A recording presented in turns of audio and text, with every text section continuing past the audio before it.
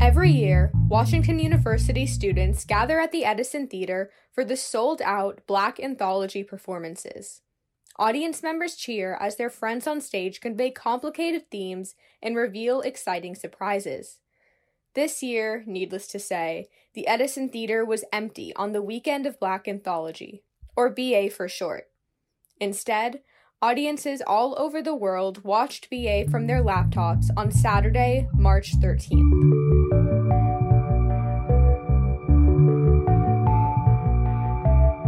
I'm Charlotte Cramon, and you're listening to Editor's Note, Student Life's weekly podcast breaking down our biggest stories with the reporters and editors that covered them.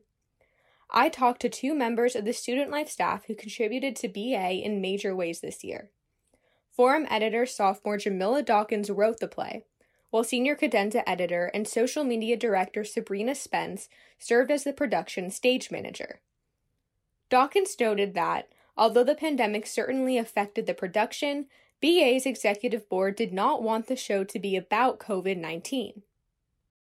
The show is a product of a pandemic, but it's not a pandemic play, because partly we kind of just felt like people might not want to watch a pandemic play after experience a pandemic all the time. And also that we just felt like it was a good time to really tackle issues of identity and love and kind of put on a play that is more rooted in self-discovery and not so much, more traumatic experiences.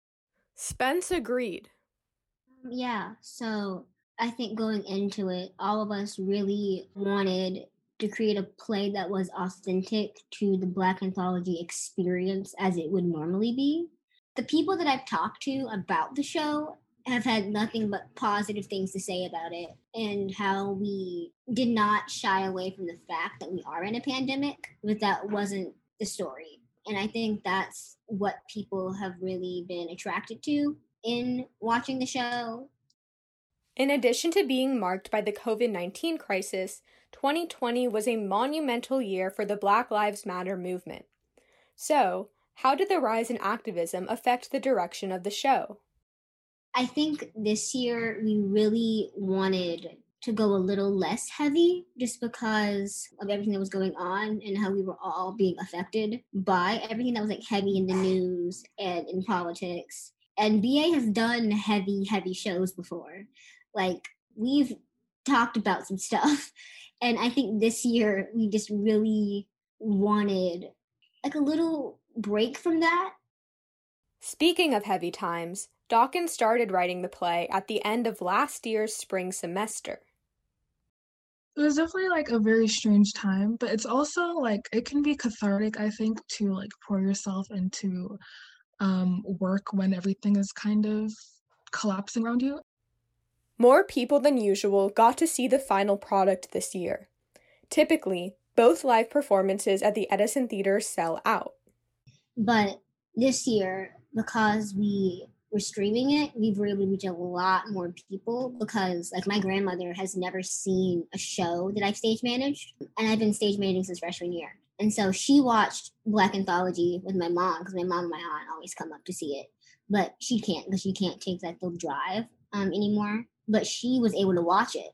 And if we hadn't done it this way, she would have never seen it. Like I have friends from home who I sent the link to who watched it after our like streaming party. I got a text from an aunt who lives in Canada who was watching. I have family in Jamaica who like watched some of it. And like this was my first time writing a play. At the beginning of fall semester, I wasn't sure what the spring semester would look like. Actually, when I applied to be playwright, I didn't even know there was going to be a pandemic. So even then I was thinking like, oh, like nobody's going to get to see this like thing that I'm going to make. But it turned out that a lot of people got to see it, which was kind of a blessing in the bad things. Dawkins also noted that adhering to COVID guidelines made it challenging to explore some of the play's main themes. Two of the bigger themes were family and also hair. And so I know it was pretty difficult for me like to think of ways to convey those ideas in a space where everyone has to be distanced and you can't really interact, because those two things are so very interactive, being close to one another and intimate with somebody. And with hair, like that's a very like manual process. And I feel like, especially with the idea of black hair, generational hair, and like having someone do your hair for you is like a really big part of that experience. And so those were parts that I feel like are central to those topics, but were hard to put into a play that has to be socially distanced with everyone wearing masks.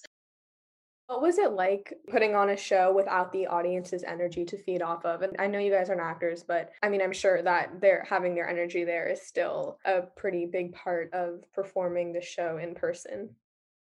When you see Black Anthology live with an audience, it's an event.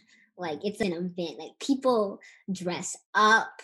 People are in the audience yelling, screaming for their friends. They see a dance. It's like people are screaming, people are snapping in the audience, people are yelling at the actors. It's like a whole thing.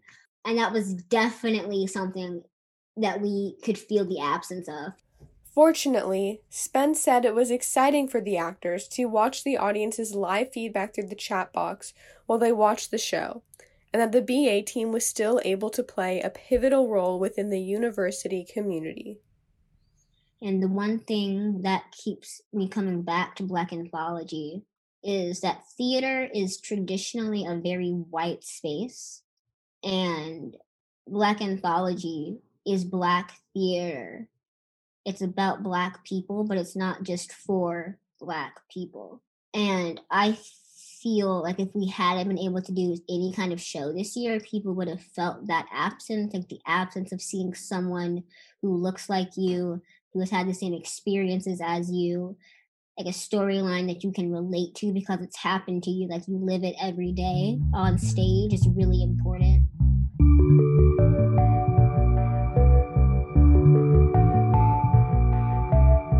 Editor's Note will be back next week to break down another developing story. For Student Life Media, I'm Charlotte Cremon.